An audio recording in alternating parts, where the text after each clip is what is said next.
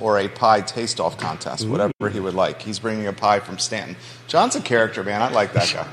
All right, guys, we're going to rock and roll here when this show starts. We have Mayor Lloyd Snook in the house. We have Councilor Michael Payne in the house. Both gentlemen seeking re-election. Both gentlemen have brought order and a sense of, what do we use, common sense to local government here in their first term. And they are 2 of 4 men running for 3 open seats. I guess it's going to be determined in the June primary, right? I mean, we figure out. You never know. Okay, because you're saying an independent could spring up, right? Okay. Right now, everyone that's running is a Democrat. I believe so. Everyone who's announced. Okay, got it. So, questions, comments, put them in the feed. We'll relay them live on air as long as they're respectful. We don't mind some challenge, but they've got to certainly follow the golden rule, please. As Sister Juliana used to tell me at Catholic school, Jerry, the golden rule, the golden rule, the golden rule. She also would say at the dance, leave room for the Holy Spirit. I broke that rule often. Sister Juliana, you are still an influence on my life. We can rock and roll, my friend, when you're ready.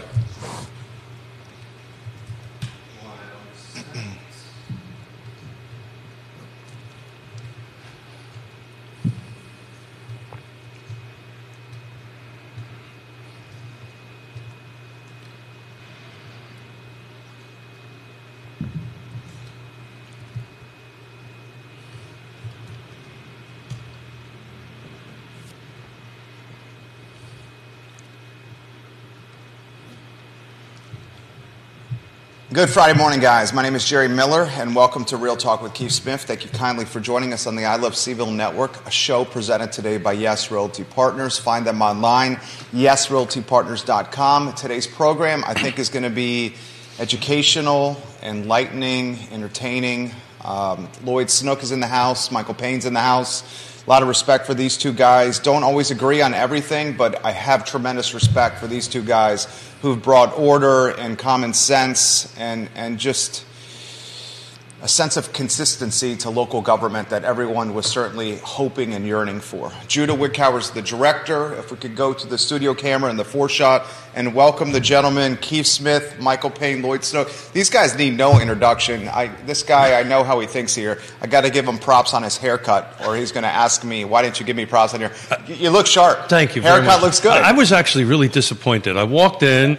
Normally you say something. Hey, nice haircut. You look great, Keith. I also trimmed the mustache because we're going to have a mustache conversation a little bit later on. The bet. The bet, because there's a bet going on that you 2 gentlemen should be aware of. We'll make you aware of it. But, thank you very much for doing this. Thank you for showing up. I know, as Lloyd said to me the other day, I'm doing a little bit less lawyering and a lot more politicking when we bumped into each other the other day. So I know your guys' schedules are super busy.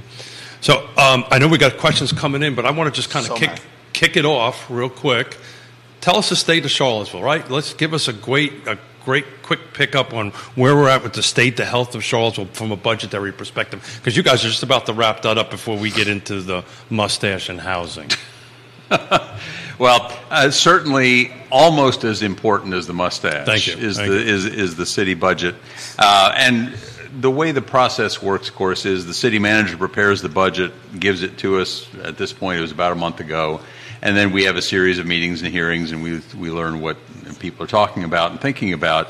The time that we will actually do our heavy lifting is between today and April 6th, because on April 6th is when we are basically going to distill all of the various changes that people have suggested to us.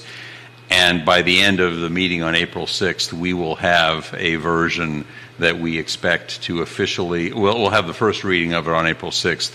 We'll actually adopt it on April 11th. There might be a couple of tweaks between the 6th and the 11th, but that's pretty rare.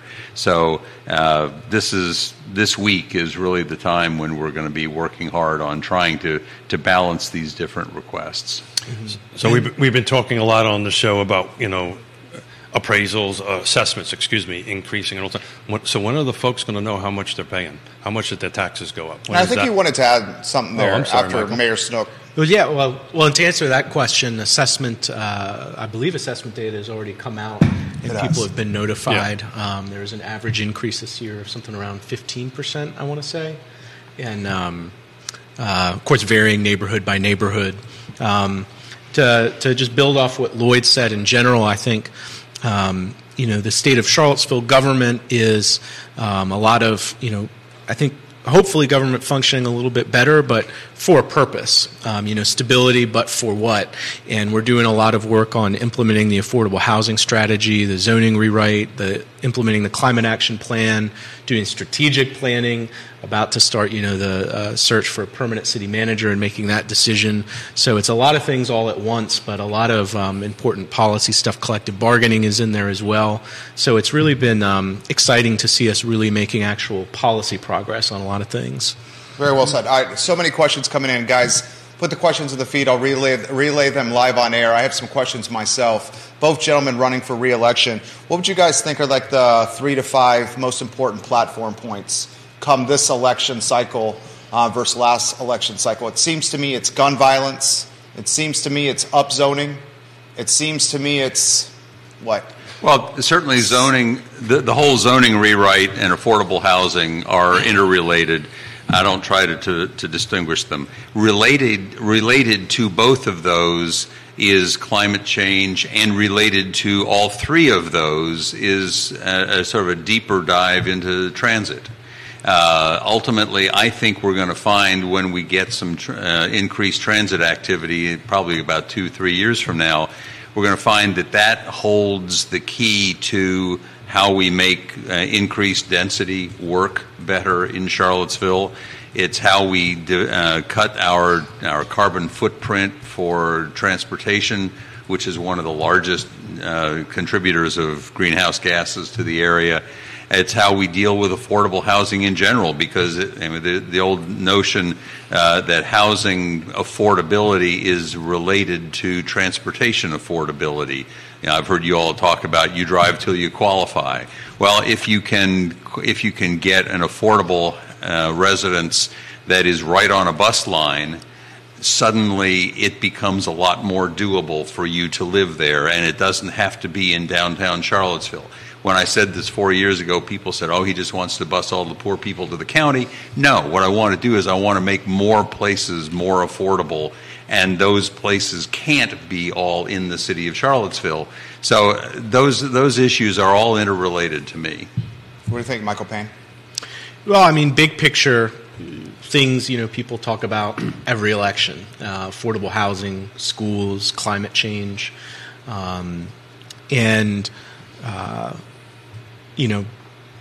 that's big picture, but when you drill down into some of the specific stuff we're working on, I think it's implementing the affordable housing strategy, a component of that, which is finishing our zoning rewrite and finishing in a way that has the most positive impact on affordability in housing. You've got preparing for resident-led redevelopment of West Haven, which I think will be a critical project for the city over the next several years. Implementing the climate action plan, of which there's several studies related to our natural gas utility, electrification of the city's vehicle fleet.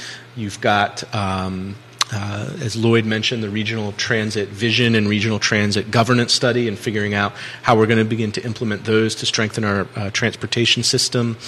And overall, I think figuring out how our city and our community recovers from the fallout of both the pandemic and inflation, which kind of goes through everything, employee salaries, teacher salaries, the cost of investments we've already made in infrastructure, and figuring that out. So I think those are some of the concrete things. And, of course, public safety and gun violence has been much more of a topic this time than we were running the first time, because there's been a surge in gun violence.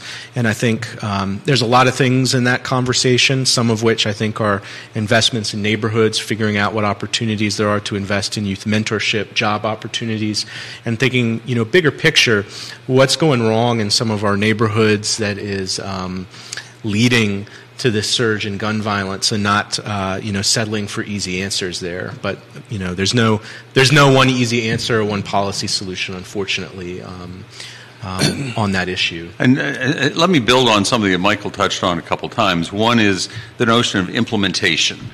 Okay, we have started a lot of things in the last year, 2, 3. We have, and a large part of what we need to do is to start implementing some of these plans. We've got a climate action plan, needs to get implemented. We've got an affordable housing plan, got to get implemented. So that's an important part of it. We also, frankly, when I ran 4 years ago, one of the things that I said was that I wanted to make Charlottesville work again. And I think that we are rebuilding the city government, and we're getting people. We have an excellent core from the interim city manager to the deputy city managers.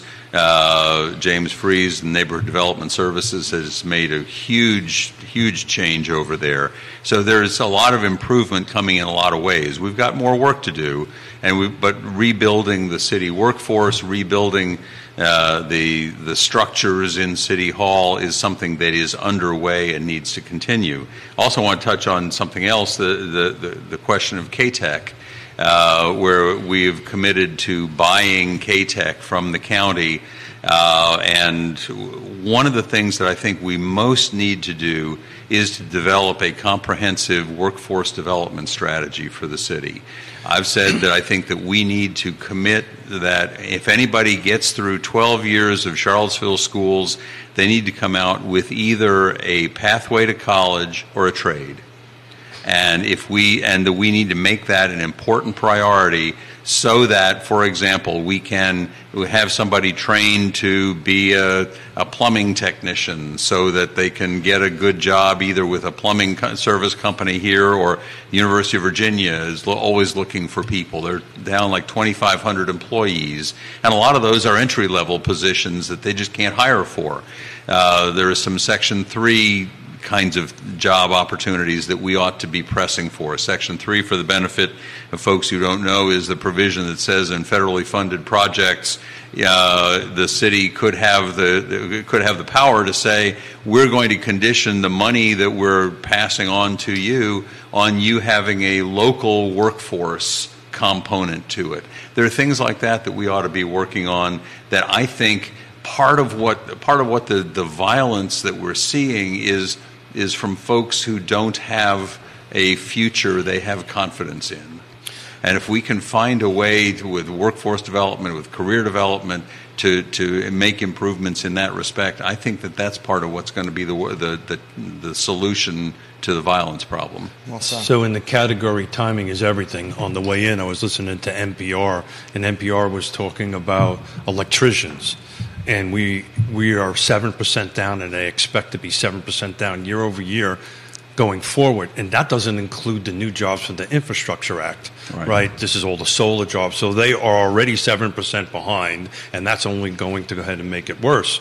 I printed out the zoning rewrite. I've been anxious to talk a little bit about that and tie into my mustache. But you mentioned something, Lloyd, as you were speaking. I don't want to know what the connection is. We will. We're going to give it to you. Okay. We're going to give it to you. But before I lose this train of thought, parking, right? So I thumbed through this. The previous one was a lot of pictures. This is a lot of writing, a lot of geeky stuff on exactly how this is going to work. So in order for this to really work, are we considering what's written in here about reducing or removing parking? Is that parking requirements? Is that on the table? Well, it's certainly on the table. I mean, it's there, literally on the table. But yes, it's something that we're going to have to talk about. And I mean, I'll just say, we've talked about parking requirements as they pertain primarily to apartment buildings and to residences. We've already had discussions about removing parking requirements in business areas and so on. But the real debate here is over like apartment complexes. So it's directly related to cost, right? Just the regular surface parking lot's roughly $25,000. When you start getting into structured, it's like $50,000, $75,000 and up, which are very, basically these are doors. Per space. We need to clarify here. Per space. Yeah. Per space. Thank you. So, if we can reduce that and bolster our transit facility, you'll be able to get a little bit more cost-effective construction and get a little bit more housing affordability going. Any thoughts on that? Yeah, well, as was mentioned, it is our last joint work session with the Planning Commission. Removing parking minimums was something that was proposed by the consultants. It's in there. And it's interesting, one of the case studies that's often pointed to is Buffalo, New York, which eliminated parking minimums as part of a larger overhaul of their zoning code. And what they found is the vast majority of developments still included parking in the same amount of parking. Where it seemed to have an impact was in mixed-use districts, where people were building a mixed-use development that had, commercial on the bottom, homes on top, that were near transit lines or walkable to jobs. So, of course, Buffalo is larger than we are. They have more transit infrastructure, but it's going to be interesting for us to discuss both in terms of how do we project how much parking will still get built, which we know it will, what impact it has on affordability, as you said. It's a huge cost for every unit of housing, as well as where does it fit into where our transit lines are and the reliability of our transit system, which is not as reliable as we know it needs to be by any means. I've had so much conversation about zoning and I can't even imagine you guys. I mean, I went from knowing absolutely nothing about future land use maps and draft zoning ordinances and upzoning and R1 and density and parking requirements to this is like now part of the lingo of Charlottesville. I mean, it's arguably, gun violence maybe is number one right now because it's more timely, but I would say upzoning is probably the key issue with this election cycle. We have so many in the community either rah, super in favor or very disenchanted. I want to highlight 2 points and then get out of your way. One, Neil Williamson's watching now. He put this on Twitter 2 days ago. He said, Mayor Lloyd Snook just suggested many believe a bait and switch with the new zoning ordinance that could destroy existing single-family neighborhoods. So it seemed, if we were kind of reading the tea leaves, that maybe you were losing momentum on this potentially. And then I want to throw this to Michael.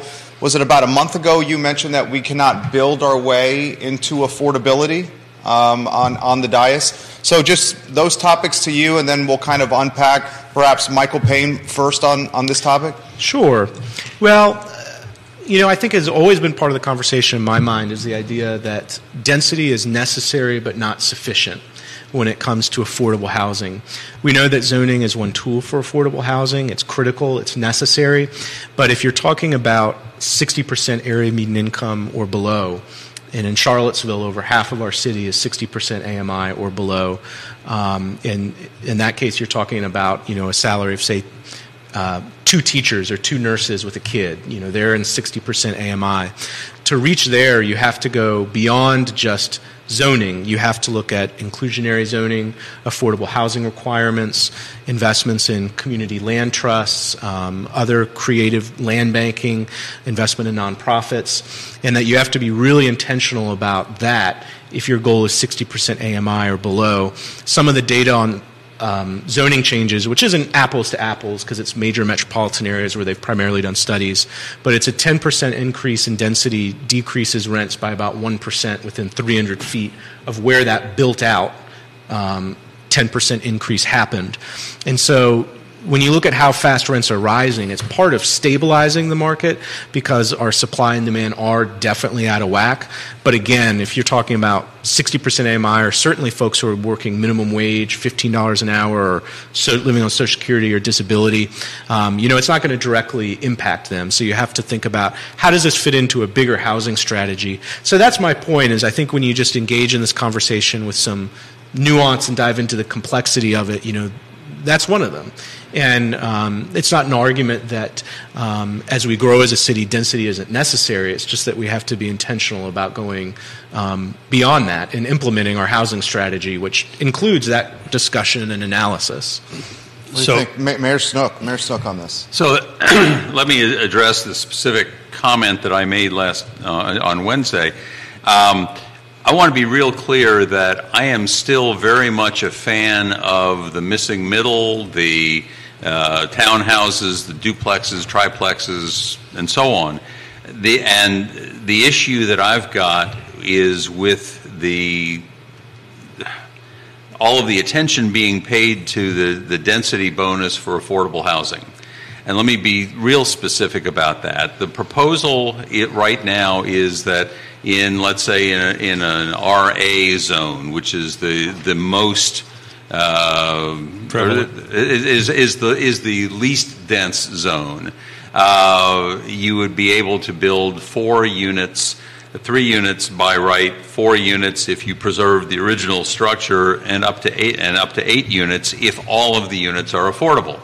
And so what this has done by putting this out there is created the fear in a number of neighborhoods that, first of all, in RA zones you'd be able to have 8 affordable units on one lot. In RB zones you could have 12 affordable units on one lot. And so the fear is created, oh my goodness, every one of my neighbors could have a 12-unit apartment building on their property, and that's going to change the character of my neighborhood.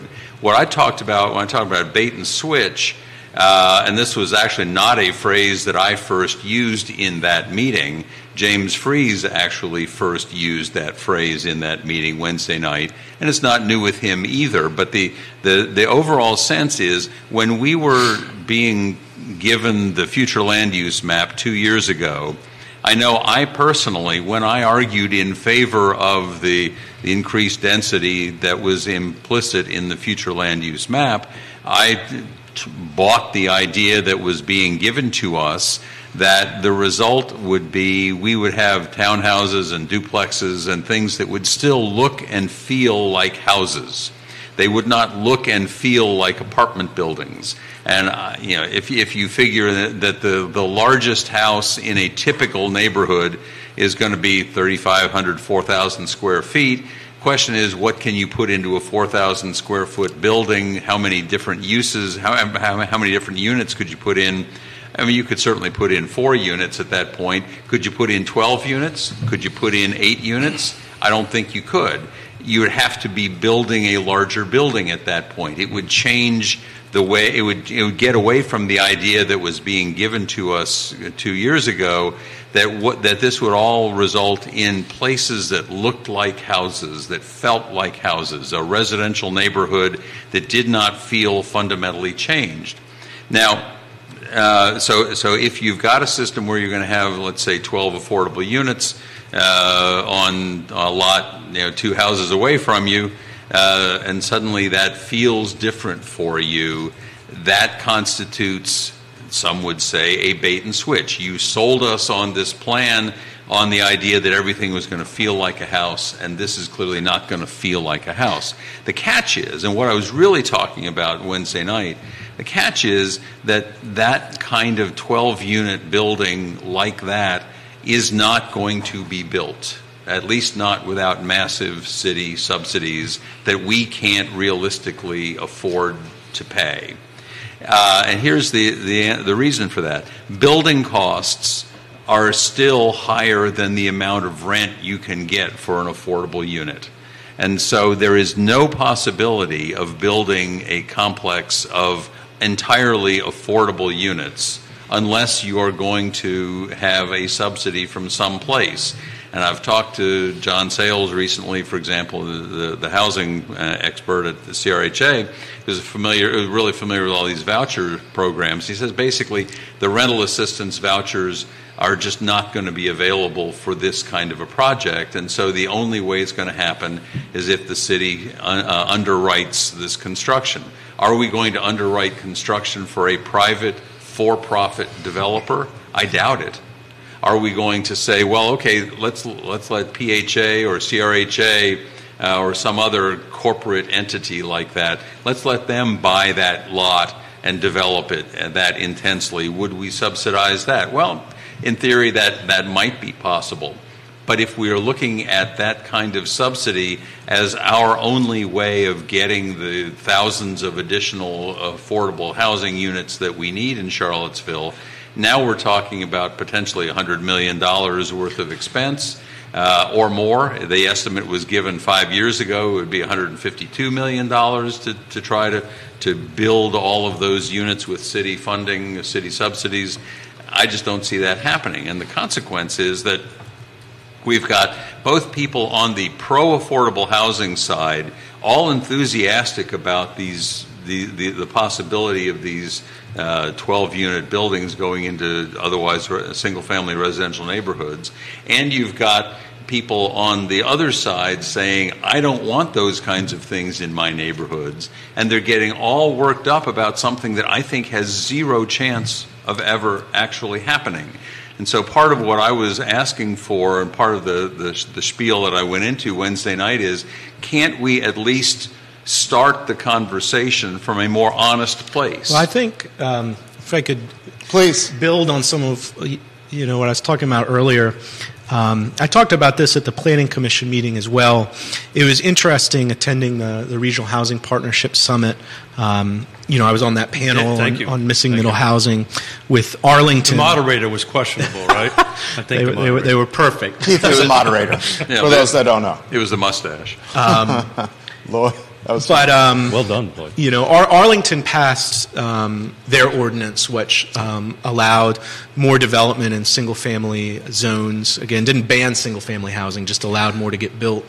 And it was more aggressive and allows more height and intensity than what we're allowing by right under our current draft proposal. And one of the things at that panel that was an interesting discussion is hearing about in Charlottesville, us talking about how we're pursuing that density increase, but we're also being really intentional about the affordability component and recognizing that you have to be intentional about getting to 60% AMI or below. And Arlington wasn't doing it. And it was interesting, that contrast, and it was also interesting, the head of development at Blacksburg came up to me afterwards, was talking, he was like, what you're doing in Charlottesville, we want to emulate that. That is really creative and interesting that you're being intentional about affordability in that way. And there are some people from other localities who are looking at kind of where our draft is at and seeing this is an interesting model to do it a little bit different than Arlington. And the other thing that the chair of the Arlington Board of Supervisors, when they passed that, one of the things they said was that growth isn't good, bad, or indifferent. It just is.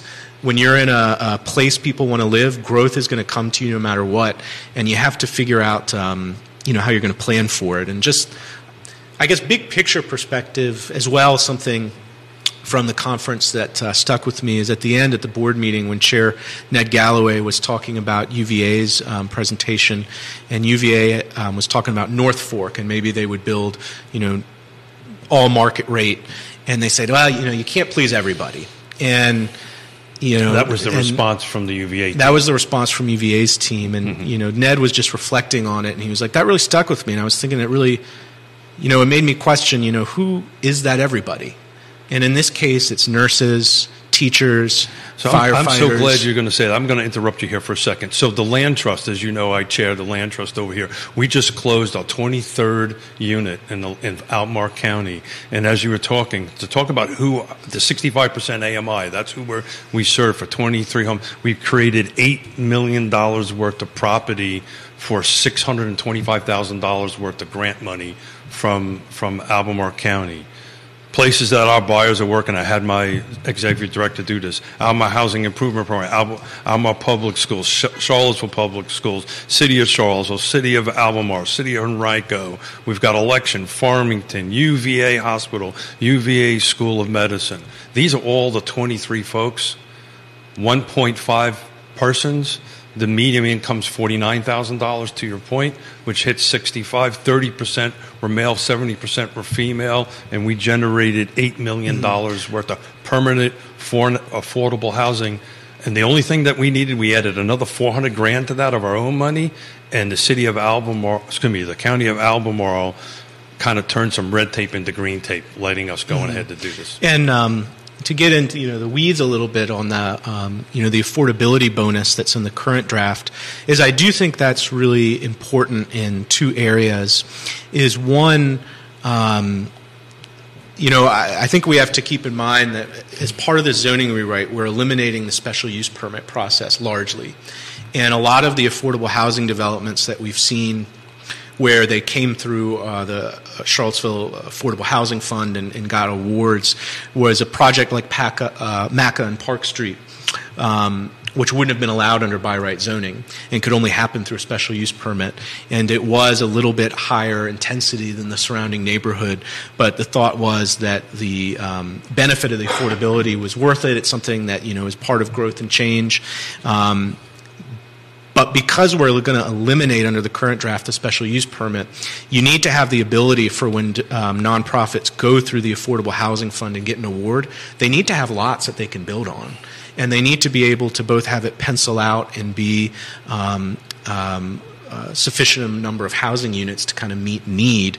And so I think it's critical to maintain some of that flexibility if we want to see affordable housing development. And I agree, we're never going to subsidize every theoretical case. It's just through our $10 million a year when they go through that process, will they have lots that they can build on? And I know, even if you talk about 8 units or so, and especially if they were buying multiple lots, you look at the construction at Friendship Court happening now, which is really nearing completion. In my mind, that really looks residential scale. It looks like townhomes. I live near the Sunrise Mobile Home Park that Habitat redeveloped. That's townhomes, single-family homes, the majority of which look like single-family homes in terms of scale massing. And there's a few buildings that are a little bit higher, apartment buildings, but they're almost at the same height and massing scale of larger single-family homes we have built. So I think there is a way to do it where it still really feels residential, human scale, and both in terms of height and massing is pretty similar. There'll be more people living there. There'll be people who are more likely to be renters, and there is some change there. But I think it's an important part of how we get to where we want to go, I think. So, thank you, Michael. So, Lloyd, this panel that I moderated, I asked one question. Michael answered it. Will this eliminate single-family zoning? No. So that is... Well, it will eliminate single-family zoning. It will not eliminate single-family uses. There you go. So explain that, because that's a misnomer, because when the article came out... But I don't think that's the root of what people care about here. Well, I think the root of what people care about is the change of neighborhood character. I think the root of what people care about is too much density, not enough infrastructure to match the density. I think the root of what people care about is transportation, traffic, parking, congestion. So I'm attempting to clarify a headline on Wall Street. I think it was I think it was the Washington Post. Yeah, the Washington Post, that Arlington Arlington County eliminated single-family detached homes, and that's not the case. Not at all. And I just want to get that out there, because people do think that. So there's a portion of folks, you can still, once this gets adopted, right, you can still do a single-family detached home on a single detached lot. That is not being eliminated. Correct. All this is giving you is an opportunity to do more. Correct. Here's a question from someone who I believe both you guys have heard from, Benjamin Heller. Mm-hmm. Okay. Mm-hmm. When council approved the future land use map, members assured worried residents that it was mainly about gentle density and house-sized multifamily projects. Several members expressed reservations about aspects of it being very permissive, but ultimately said it was very easy to dial back in the zoning than to dial up. Since then, the Planning Commission has, if anything, pushed up to and beyond the future land use map and the draft zoning ordinance. The Commission and the Steering Committee are heavily weighted toward activists, so that does not surprise Benjamin. Here's his question. At what point will Council reassert control over the draft zoning ordinance? Can you assure residents that the promises given during the future land use map debate will be honored? Let me start off by addressing the metaphor of dialing back and dialing up, because I actually talked about that on Wednesday also, that what we were told 6 months ago, it really wasn't so much at the future land use map stage, but certainly was being discussed, and that metaphor was being used specifically last August and September, where the notion is that we've got a number of different methods, a number of different tools by which we can increase the density. Lot coverage rules, like the height of the building, like the minimum lot sizes, things like that. We have a number of these different, and one of them, by the way, is the elimination of a parking requirement. So all of these different tools, and if you think about it the way you might think about a volume control on a board like deals with all these microphones here.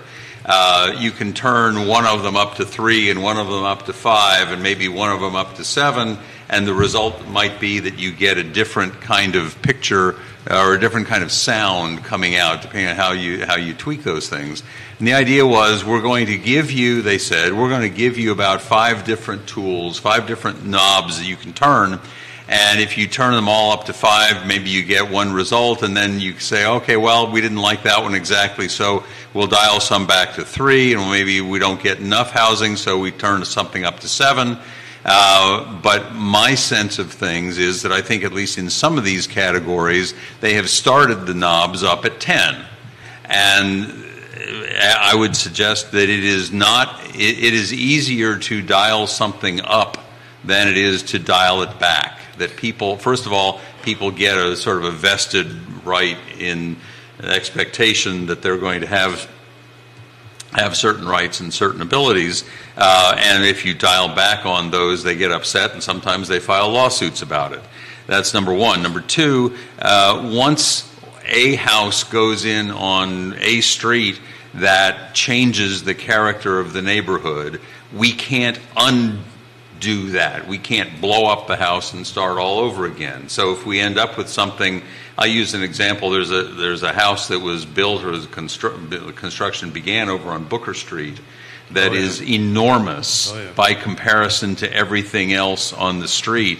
And the only thing, I don't think it actually ever got completed. I actually have some inside information on it, but I'll let you finish. Okay. That, for various reasons, the thing, the structure got built, and I don't think it ever got completed, but it's like 2 or 3 times the size of any other house on the street. And people are saying, this is nuts. This is changing the nature of Booker Street. And so that's the kind of thing where we don't have the power to go in and blow it up to return it to what it had been before. And once that kind of process has started, it changes the character of the neighborhood. So dialing back is not as easy as it might sound. It's almost more like a ratchet kind of effect than a true dial. And so that Booker Street property is very similar to the Drewberry Hotel, a little fine monument in the middle of downtown mall. We should get Michael's answer on this. At what point will council reassert control over the DZO, draft zoning ordinance? Can you assure the residents that the promises given during the Flum debate will be honored? I'll say as a statement of kind of principle in terms of this discussion is, I think all sides need to dial the temperature back a little bit. This is an extremely complex issue. There is uncertainty. A lot of these are very technical questions, and you can't think or make good decisions in an environment of fear and accusations. And I think on all sides, we've just kind of got to dial the temperature down and think about, in my mind, in terms of affordability, how do we get to the best outcome that will advance that? And it's not easy. There's uncertainty. To that question, one, I would say if you compare where the residential districts are now to the first draft, the by right height and density was reduced. That happened already in this process, so that was dialed down.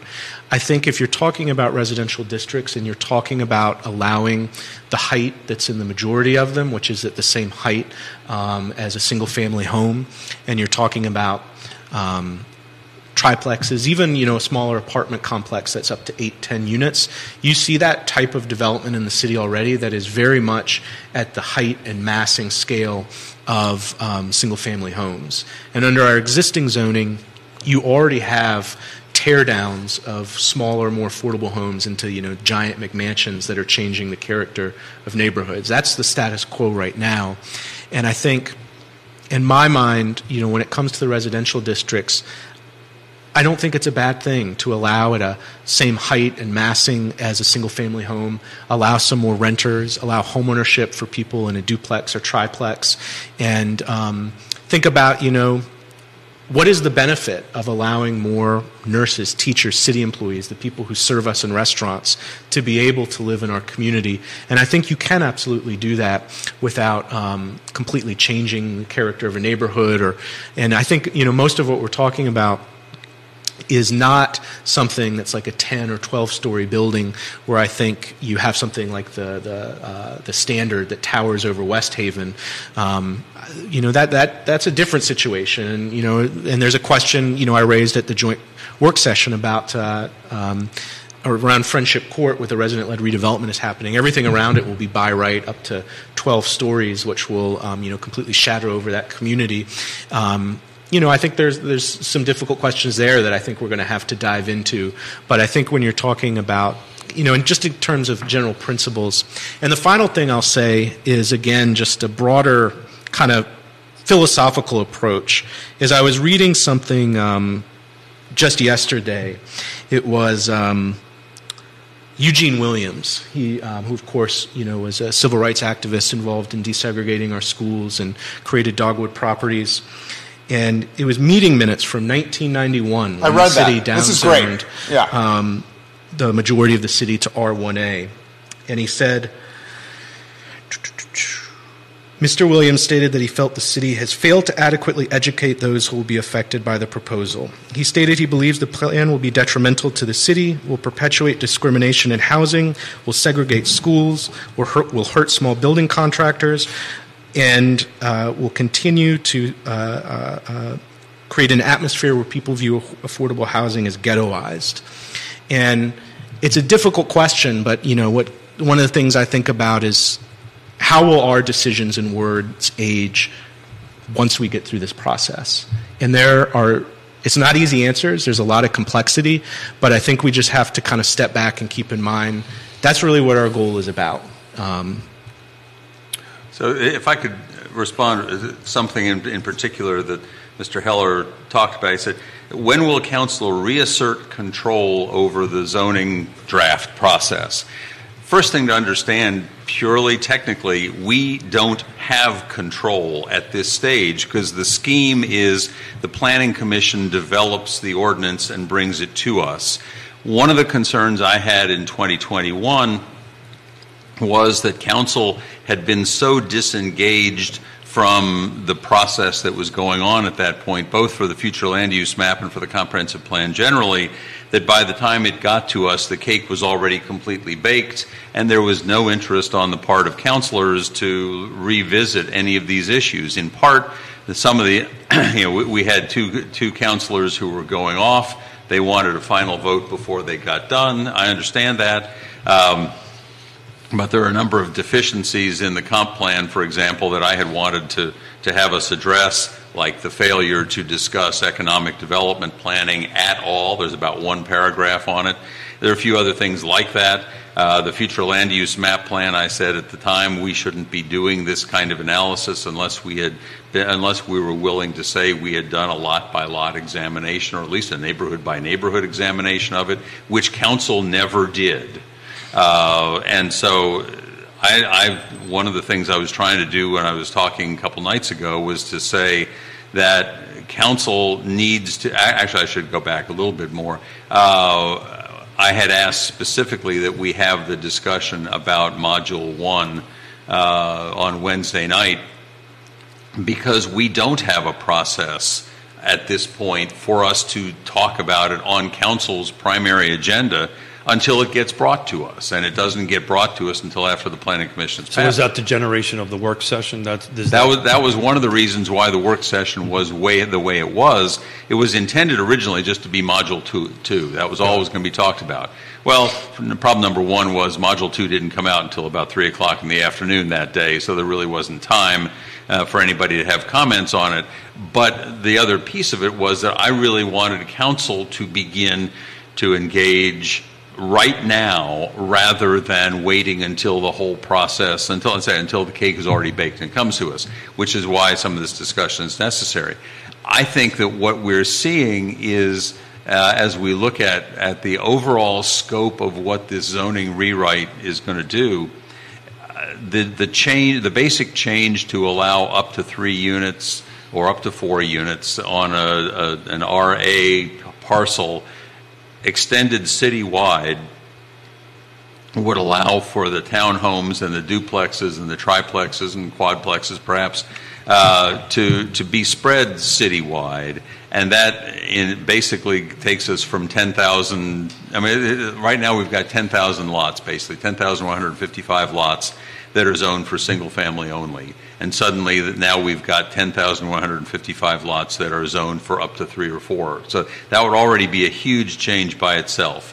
If you want to add in a couple of extra units in RB and RC, that's fine. And most of the growth in our housing stock is not going to come from duplexes and townhouses.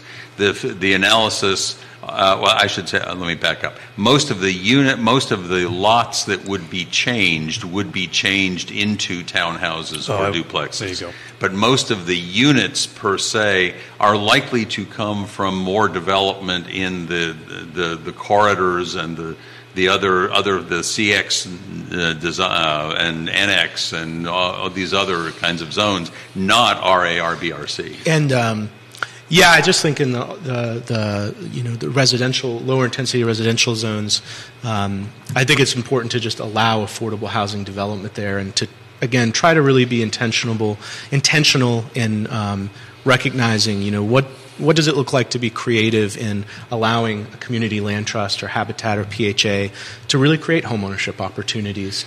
And I agree with you. None of those are going to be your 8-story massive building.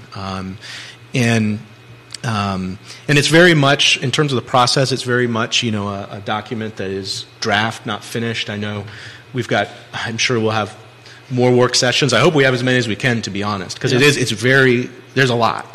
And in fact, at our last work session, it was like 20 minutes before the meeting that Module 2 was even released, so we haven't really had a chance to even discuss that in detail.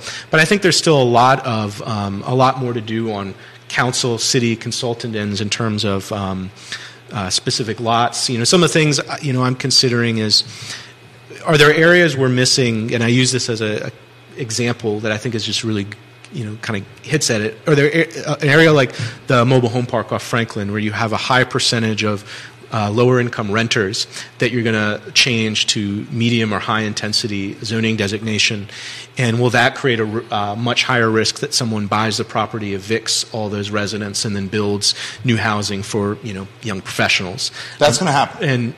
But I think it very much depends. Parcel by parcel question, and it depends how we structure what was defined as sensitive communities in there. But it is, if we don't take a lot of care, there's a risk in those areas. As well as, it's interesting, the majority of our discussion from the public and among council so far has primarily been, and understandably, about residential, and we really haven't even discussed the commercial corridors and the mixed-use corridors in any detail, which I actually think is where the biggest changes actually are, not residential. Those are the areas where a lot of them will all of a sudden be double the height or more. And I have a lot of questions about, part of Module 2 is about scaling setbacks. I've read through the affordability part of Module 2, but not that in detail, as well as getting a sense of what actual incentives are there to get actual mixed use in those corridors, or are we just going to see extremely large Class A office space? And I also think there are some questions on specific parcels. There are questions of infrastructure. For example, the intersection of Meade and East High, near where Jack and Jill is, that weird stoplight thing. The current draft zoning designation is for a by right up to 10 units all along there, and then that existing infrastructure, it's out of whack. And there's the legitimate argument that investment in terms of building something usually comes before infrastructure build out in cities across the country. So it's not an argument that you can't build anything until every possible infrastructure question is answered. But in an area like that, you do need to wonder, how much does that make sense, especially when we don't have a clear timeline for when smart scale would get to that corridor, or the fact that that is all currently single family zoning surrounding 10 stories by right. I think there are, to me, some of the biggest questions there are in those mixed-use commercial corridors, actually, which we haven't really even dived into.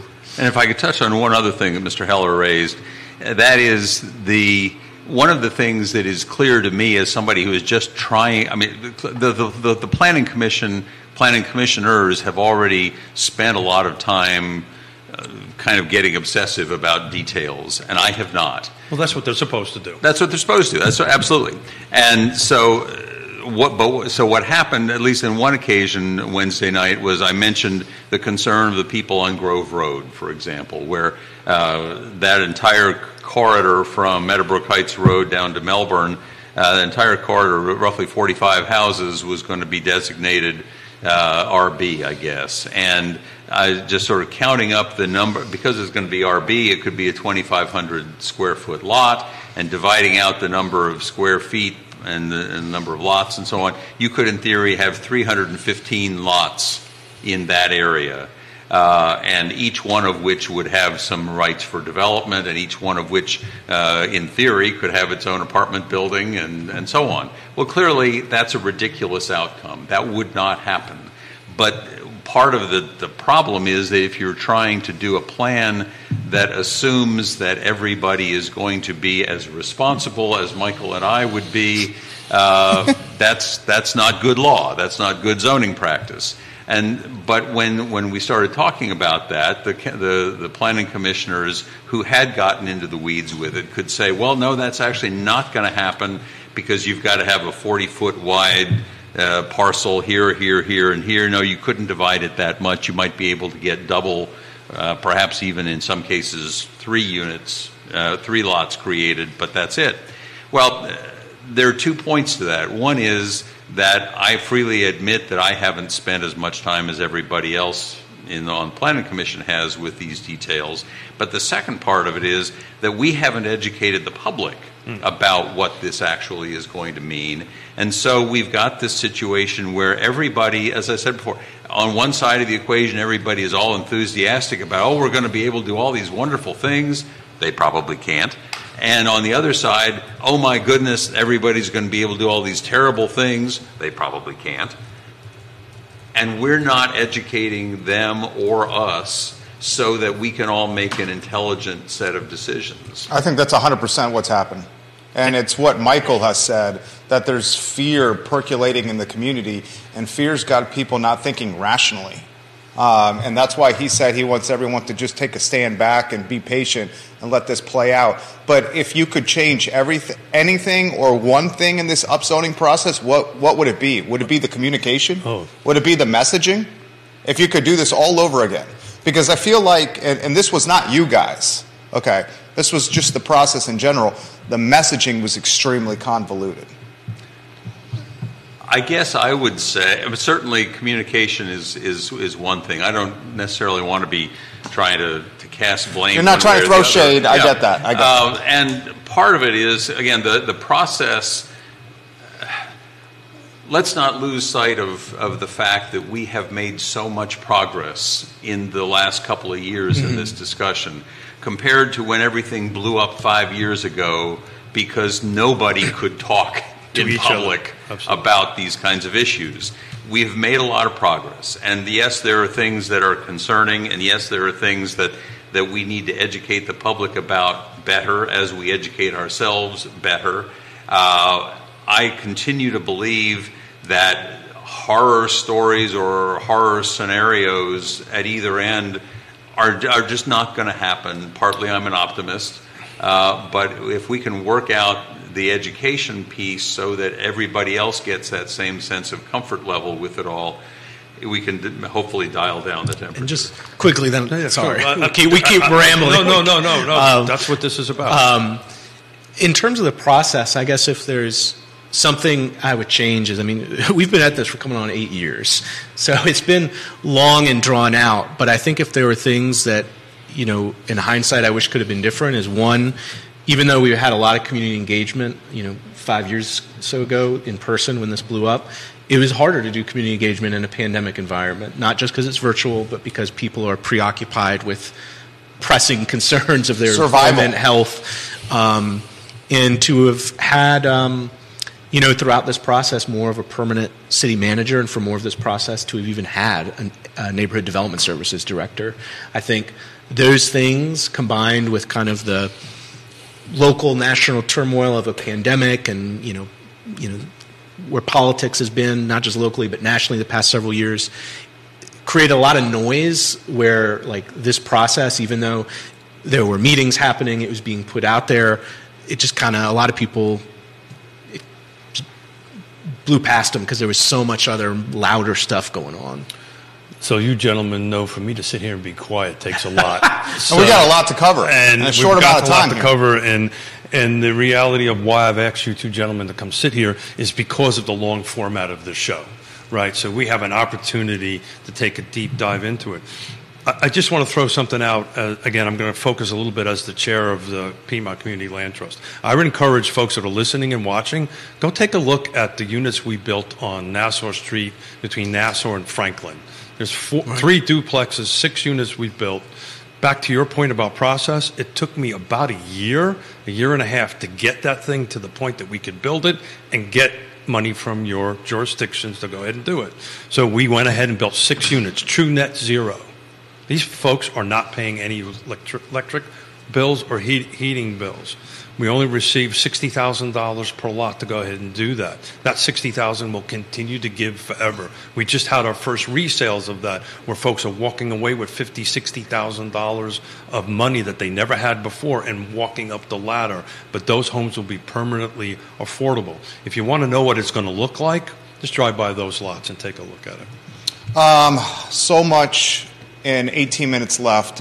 I'm going to try to pick up the tempo with some questions that folks are asking here. We've been covering on the talk show the CRHA news, 74 units, Dogwood Properties. They voted on Monday. I believe you were there. Yes, I'm on the CRHA board. He's there. He's on the board. Monday, you guys voted to purchase $10 million, the deal. You need 5 from CIP, Capital Improvement Program. That's on the agenda for Monday. The remaining 5 from a donor, NBC 29 reports them as anonymous. We get a little insight. We know that's Riverbend Development.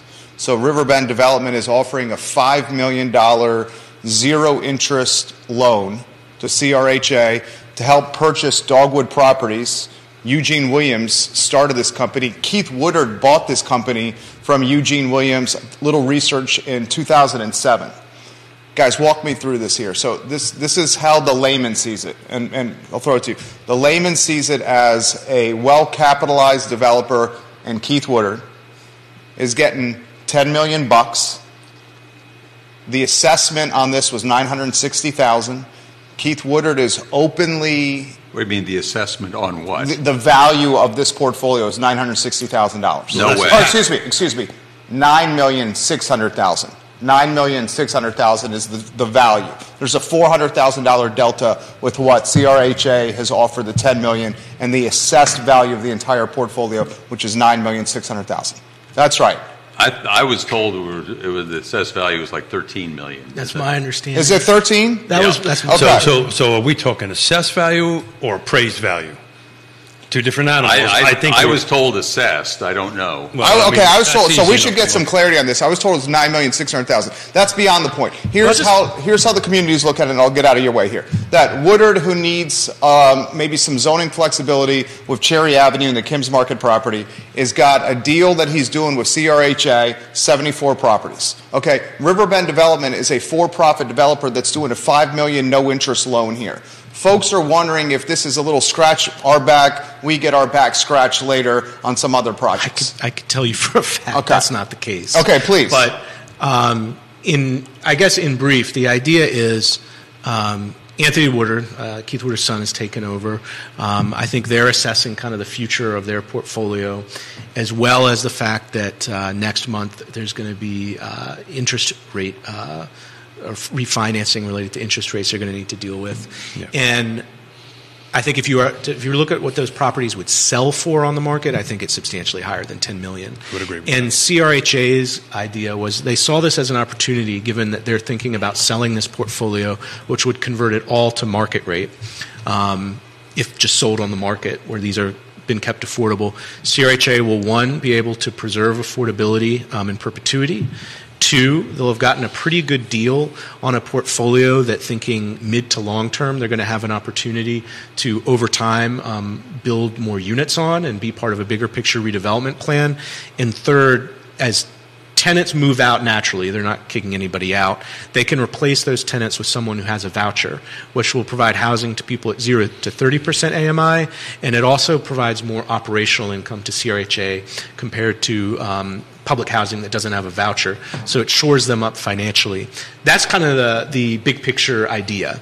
And it's also, in my mind, if you're looking at if all those units were converted to market rate and you're trying to replace it, you're going to be spending more money than $5 million. Assessed is $9,600,000. Appraised is $13 million. Yeah. Okay. So there's the clarity. Assessed $9,600,000. So back to market value, the appraised value is the market value. So you're getting a $3 million deal. Well, on the city's end, well, I was speaking to you as a board member. Yeah. Well, CRHA is getting a great deal, considering $5 million is no interest loan here. So I'm going to throw something out here. Or did you have anything? Well, I'm just going to say, I think that we also, implicit in your question is that nobody does anything altruistically. That's my point. And that's what the average person thinks. Okay. And I think that we have to understand at least a little something about, I don't know the folks at Riverbend. I know Keith somewhat. Riverbend's corn capsules, right. For those that don't know. Right. Yeah. And I don't know that I've ever met the man, but my sense of Keith Woodard is, okay, he's got an investment of X number of dollars. He's going to end up with a profit for all of this. He's getting out of the business that his son doesn't want to continue in. They're at a point where they've got to make some decisions that would significantly increase their cost of capital. They don't want to have to do that. This is a time to get out. The question is, do they want to sell everything unit by unit to somebody for $13 million to maximize the benefit, or do they want to get a package deal? And the package deal to the city, number one, gets them out of the portfolio with some profit, perhaps not as much as they could otherwise, but a profit. Number two, it allows them to do good work in the community, which I personally believe is important to the Woodards. I think so too. I agree with that. And it's just it's a classic win-win, and in a win-win, that necessarily means that somebody isn't taking the last dollar off the table. So I can tell you, Anthony walked up to me after our missing middle thing, and you're pretty much spot on. But and there's a third component also, too. There's also a tax advantage of kind of doing it this way, which is just good business from that end of it. Look, we're talking about rental units, and I've got to keep my land trust hat on because that's what I'm supposed to do, at least before they kick me off the board as the chairperson on it. We're talking rental. What are we doing for the ownership component in this? What are we going to help the ownership end of it? Because rental's great, but ownership actually builds wealth. This is a real estate show after all. So what do we got in this plan? What do we got coming up to help those folks? Well, in CRHA, because I'm looking at it, there's nothing to buy under $350,000. Right. By the way, and CRHA, as part of their long-term plans, and potentially with that portfolio, is looking at a few rent-to-own opportunities. But to your point, the vast majority will be rentals. That will just be a little adjustment for them. So I'm asking the question of the council: what are we going to do to help the ownership component? We seem to be talking a lot about rentals. Is there any plan or any thoughts on that? Maybe I'm making a plug for a little bit of money here. I think we definitely are within our affordable housing strategy. It calls for a specific percentage of that $10 million a year to be spent on homeownership opportunities, and so I think we're going to hopefully, when we are fully implementing the housing strategy and we're firing on all cylinders in implementation, we'll see the investments match that goal, and I think it will primarily happen with investments in nonprofits who operate in that space. Obviously, Habitat's a big one, but I think there's a huge opportunity to your point, and I'm not just saying this because you're on the board, but if you look at national models for home ownership, if you can combine a land bank that can begin to acquire land in a city and pair it with a community land trust to build housing, you can make a transformative impact to provide permanent home ownership opportunities that will pass wealth down for multiple generations. And I think that's where we need to get as a city. I'm glad you brought up land bank because, as you know, Maggie Walker Land Trust in Richmond is the land bank for Richmond and Henrico, and I believe now Chesterfield counties on that end of it. So hopefully that's the path you guys take, because that's the best way to hit permanent affordability. One of the things that I want to highlight and give Councilor Payne an opportunity to offer perspective, one of the things I most agree on that you campaign and politic and platform for is the pilot program with UVA. I think it's courageous, the right thing. I hope you do it more. This is a comment that's come in here. I'm going to read it verbatim here. UVA is at once again the engine of growth for this area. $2.1 billion of city property doesn't pay taxes on. CVille would not be what it is without UVA, but neither would New Haven without Yale, and Yale pays $12 million a year in a pilot program. Mr. Payne has called for UVA to make pilot payments. Mr. Snook, when asked about UVA's impact, has not offered some perspective on the pilot payments. So the viewer would like to know, where do you stand on this? And then the viewer would like to know for you, how can we keep the momentum going with pilot payments? Do you want to go first on pilot and UVA? That's fine. The fact is that state law specifically says that we have no power to talk about pilot payments from state entities. And so unless either the state law changes or UVA decides voluntarily that they want to start making payments to us of millions of dollars a year that we have no power to compel, there's nothing really we can talk about. I would love to have the authority that many other states do, but we don't have that authority. I think Mr. Payne is using his influence to potentially rally the populace to put some pressure on UVA. I don't want to speak for you, but I believe that's what you're trying to do here. Yeah, I guess I'd look at it in a different way. I mean, I get, some people think it's just tilting at windmills because it's true. We don't have the legal authority to pass any resolution or ordinance to force UVA to enter into a pilot or payment in lieu of taxes program. But if you look at case studies of almost everywhere it's happened in the country, it didn't happen because the locality required it. Almost none of them can, except for, I think, maybe in Connecticut where their state legislature changed state law. But it happened because there was community organizing from alumni, donors in the community to not force them, but make them feel like this is something they need to enter into voluntarily. And that's how it's happened, is voluntarily across the country. And I think that if it's ever going to happen in Charlottesville, and I'm actually cautiously optimistic, I think if we're thinking 10, 15 years from now, I think we will get there to some extent. That's what it will take. And UVA is, yes, it's a state entity, but around 10% of their $2 billion annual operating budget comes from the state. The rest isn't. Yeah. So the rest of that can be used. And they also have a $14.5 billion endowment. Yes, most of that is restricted for specific purposes, but there's an unrestricted account that totals $2 billion, a portion of which in their strategic planning is said to be used for community partnerships and community benefit. That's a pool of money because if you're looking at their tax liability in the city, you've got about $1.6 billion of assessed properties just in city limits. They would pay about $15 million a year if they paid the same rate as everyone else. If they're even paying just a portion of that, $8 or $10 million a year, it's feasible for them. And I think when you look at the fact that they're tax exempt, they continue to buy property, the 3-party agreement which was entered into then they move it over to the foundation. They're moving properties back and forth, as you well know. Right, and we have no clarity in terms of the 3-party agreement. When they make those transfers, and the final point is they've made their commitment to affordable housing, which is important, and they are donating land, which is of real value, but they've said they're not planning to make any financial commitment, and the problem for us is if it's going to be affordable housing, they're going to need to partner with a nonprofit who will need low-income housing tax credits. For that to be successful, they're going to need city money. We don't have $3, $4, $5 million just lying around. It's going to have to mean we're going to have to put off an already existing affordable housing project in the pipeline if we're expected to pay for it. So what you're doing is working. believe it or not, it is working, because we've seen that in the Regional Housing Partnership with UVA's presentation. They maybe didn't actually use the words, but if you're watching body language and watching the questions from the room, they were getting it. And I think they're now realizing, guess what? They got to come to you to get a rezoning done, because they moved it from UVA to the foundation, which means they need to sit in front of you. So a little bit of politicking and pressure on them, I can't promise it, but I think the wheels are turning, because if they can't get that project rezoned, and the only way it's going to get rezoned is they're going to have to kick in some, not money to you guys, but money for infrastructure. They're going to have to bring something to the table other than land. And I think those light bulbs went on. I don't know, Lloyd, if you saw that also. Well, and let me just say, I am delighted to have Michael raising the issue. He's doing a good job. There is nothing negative about that.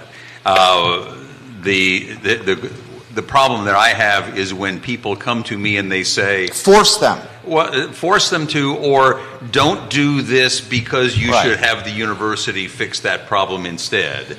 And at some point when we've got a short-term problem, we've got to fix it ourselves, and we can't wait for the university to decide they're going to do something maybe 10 years down the road. So the conversation isn't, let's not force it. The conversation is, how about kicking in some money to help? And particularly with the housing commitments. And just real quickly, I kind of look at it similar to the living wage campaign, which the locality and nobody had the ability to force them to do it. For years, they claimed they couldn't do it. There was years of sustained organizing.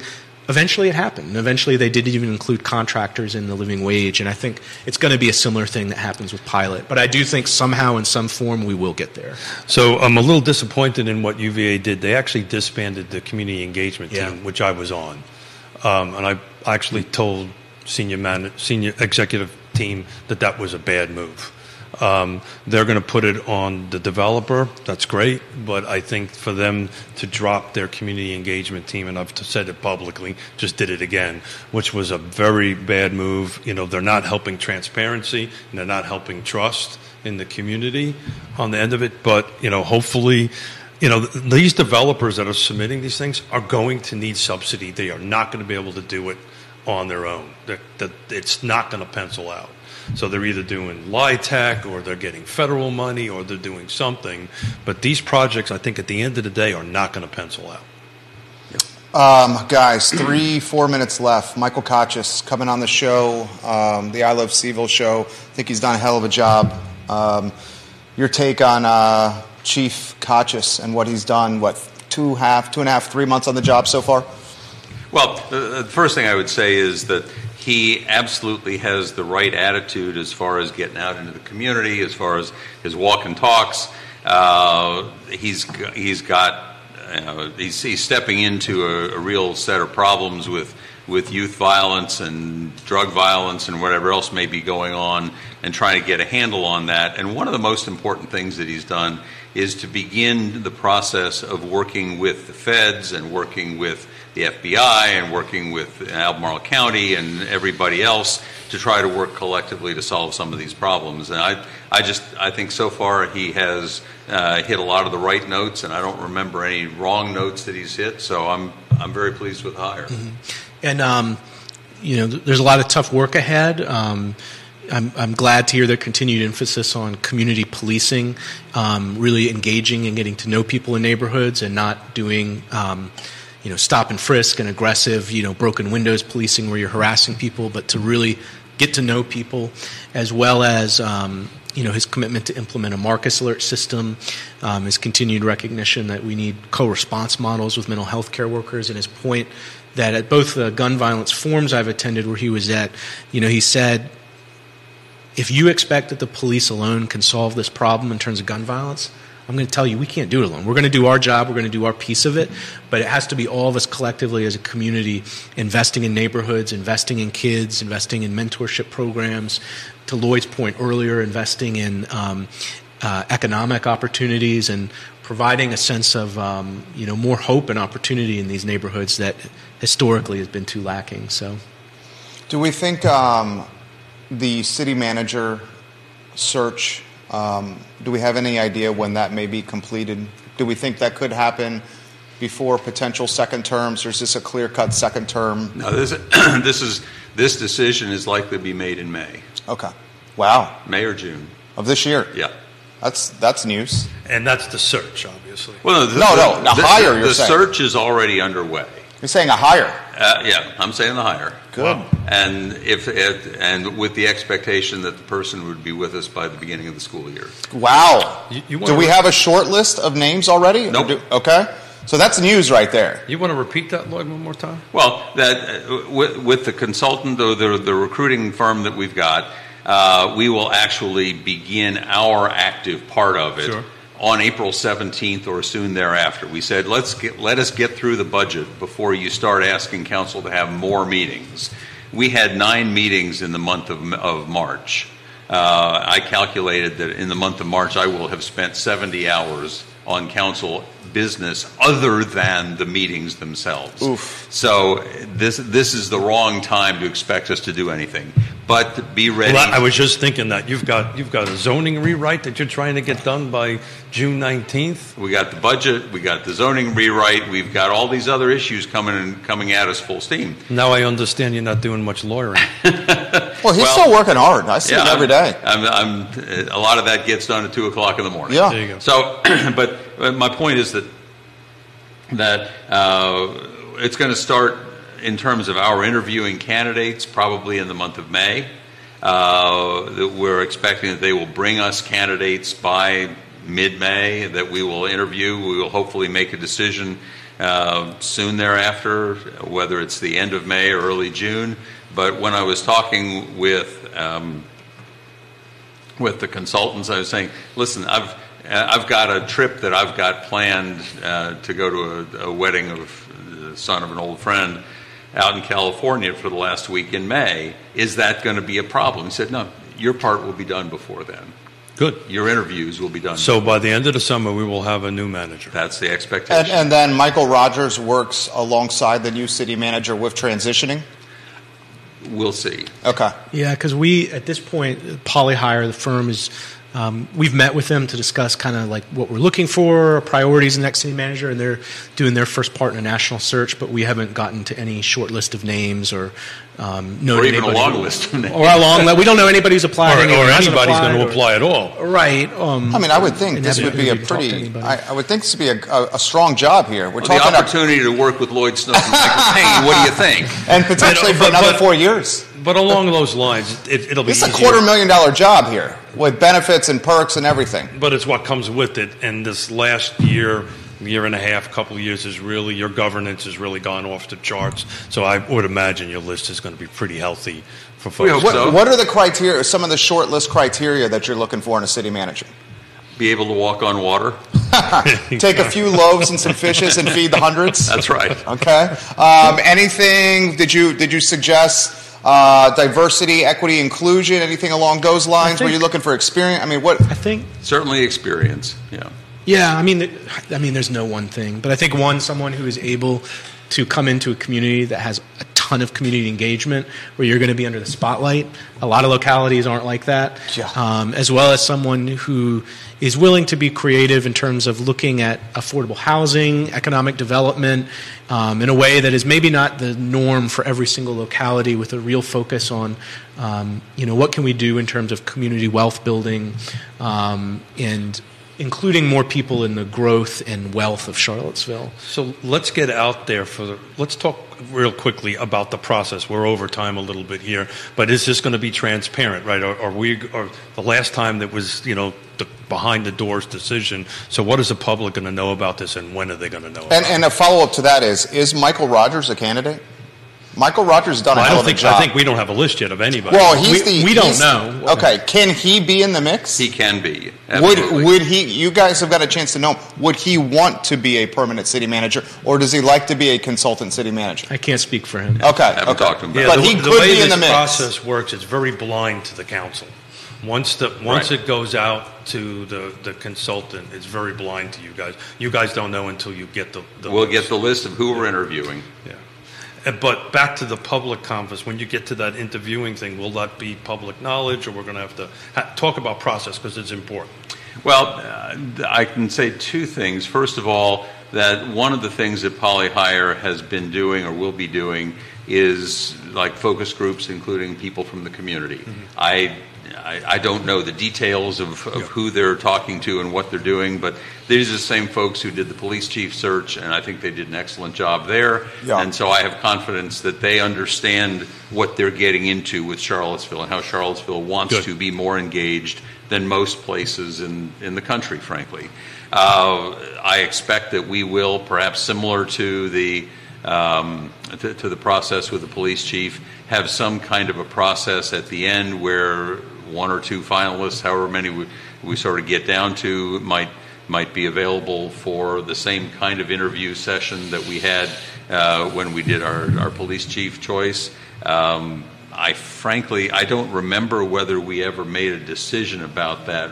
Do you recall? I remember we discussed it. And one of the considerations there they brought up is, do you want to have public interviews where it's just one person at a time rather than a panel? So, the details aren't settled, but there's certainly. But there will be some public engagement in this process. The public will know, because it doesn't have to be, right? Doesn't have to be. That's right. We do it blind. We don't want to. And one of the reasons why, and we said when we did the last couple of choices, where we were frankly working under the gun, we had to do something right away. We didn't have time for a public engagement process. That we would offer a public engagement process, and one of the pieces of that is going to be that the public will have a chance to know and to hear from and to comment on before the decision is made on the last couple of finalists, whether it's two or three, I'm not sure. But. So end of summer we'll have a new city manager, and it is not going to be blind. There will be some open to the public process. Good, thank you. Why don't we close with this, guys? Re-election. Why should folks vote for you guys? Michael Payne, why should you get re-elected? Why should folks vote for you? Sure. Well, I think there's just a lot of unfinished work that we've started that's left to get over the finish line and fully implement. I think particularly the past year we've seen it's kind of gotten lost how much change there's been in terms of collective bargaining, including a climate action plan for the first time in the comprehensive plan, affordable housing strategy implementation, the fact that we've matched that commitment of at least $10 million a year, made significant progress in resident-led redevelopment of Friendship Court and public housing across the board, transportation, the regional transit governance and vision studies, the studies on our natural gas utility, electrification of city vehicles. I just see all this work underway that we've started, some of which we've seen successes on, but we've got to get over the finish line, and I hope that I'm able to bring some institutional knowledge and experience, having been there for the past 4 years, that will help see those through and not kind of have the turnover we've seen in recent years where nobody stays there long enough to see anything through. Well said, Michael. Same for you, Mayor Snook. What I would add, and part of what Michael said is part of what I will be saying when we get around to talking about finish the job, let's do the implementation, as I said earlier, implementing all of these plans that we've been working on. I want to talk about one piece of it, though, and that's the sort of the orderly process that I think we've tried to bring to City Council in the last couple of years. When I was at CVille, had their movers and shakers in Charlottesville, they had a picture of me, and it was a very short little blurb. It was Lloyd Snook, 4 words: shorter city council meetings.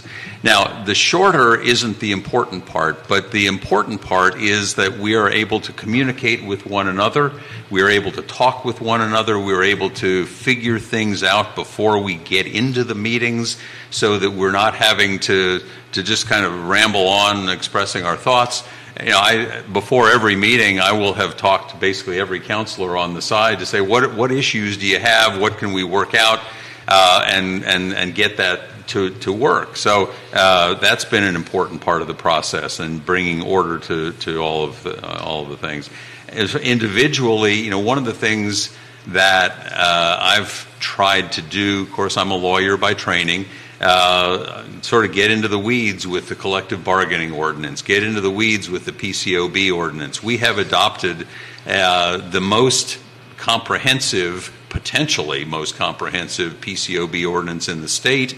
we've still got to implement it. We've got, that's a new challenge. We've basically appointed a almost wholly new PCOB just in the last month or two, that as they begin to get their feet under them, I'm hoping that will work out well. So these are things. Climate action plan I want to touch on just briefly, because last night I got to say for the first time that we're actually going to do something I campaigned on 4 years ago. We're going to put LED streetlights out there. We're going to have that pay for itself in 4 years.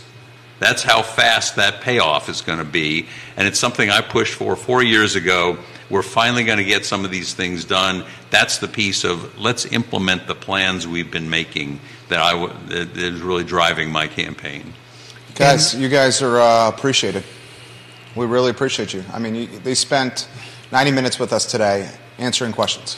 So I'm going to keep it short because we're beyond time. I just wanted to personally say thank you for joining us here. Thank you for accepting my invite. It's always out there. We're going to do this again as we go through. This is good stuff. And let's see if April 10th, the zoning administration review, because that's going to be the big heavy lift on that, how these projects are actually, to your implementation perspective, how they're actually going to get implemented. The over-under on his mustache bet is June 19th. We didn't talk about that. I kind of purposely didn't want to do that because I don't. Does it get approved before June 19th? I don't want the bet to influence their decision. So I don't think the mustache is going to influence Michael Payne and Lloyd Snook's decision making. They're not thinking about your mustache. I've got a bet with Neil Williamson that this will not be adopted before June 19th. Not by council. Okay, so if it's got to be adopted by council, if it's not adopted, if that's your bet to be adopted by council, there's no chance that will not happen before June. I think all we could say is this is the original timeline. This was supposed to come out like 2 weeks ago. Yeah, so yeah. So they're basically saying you're going to win the bet here. That's what they're saying. Neil's watching right now. I have a history on this show of losing. This is the first bet he's won in 4 years. This may be That's interesting. This has been on my face since 1985, so this was a big bet for me to make. But I didn't think you guys were going to make the 19th. But, you might now go ahead and go, and might get this happen before then. I don't want to see you without a mustache. His wife has only seen him, for a couple months? Yeah, my children have never seen me without a mustache. Yeah. My oldest daughter's 37 years old. Well, I would hate to have people running, screaming down the street. So, Lloyd, I've been waiting for you to zing me, and it took 90 minutes. 90 minutes to get there. Thank you, Lloyd. Viewers and listeners, you're probably looking at two men here that are going to be on another term on council here. You got 4 guys, 3 spots. These 2, I would say, certainly front runners to win spots on council next year. Institutional memory match. Yeah, they know what's up here. No guarantees. No guarantees. That's right. For sure, no guarantees. Primary is June 20th. June 20th is the Democratic primary. We'll know the 20. Well, to Michael's point, an independent could still get in the race. So I gotta So make sure we'll know about the mustache and yeah. I Love CVille show, guys. Is up in 45 minutes. Thank you for joining us. Take care. Well done. Thank you, gentlemen. I got 5 pages of notes. Thank you. That was good. Thank you. I feel like we almost. I thought that was fair, right? It was fair. Yeah. Okay. I was just reflecting.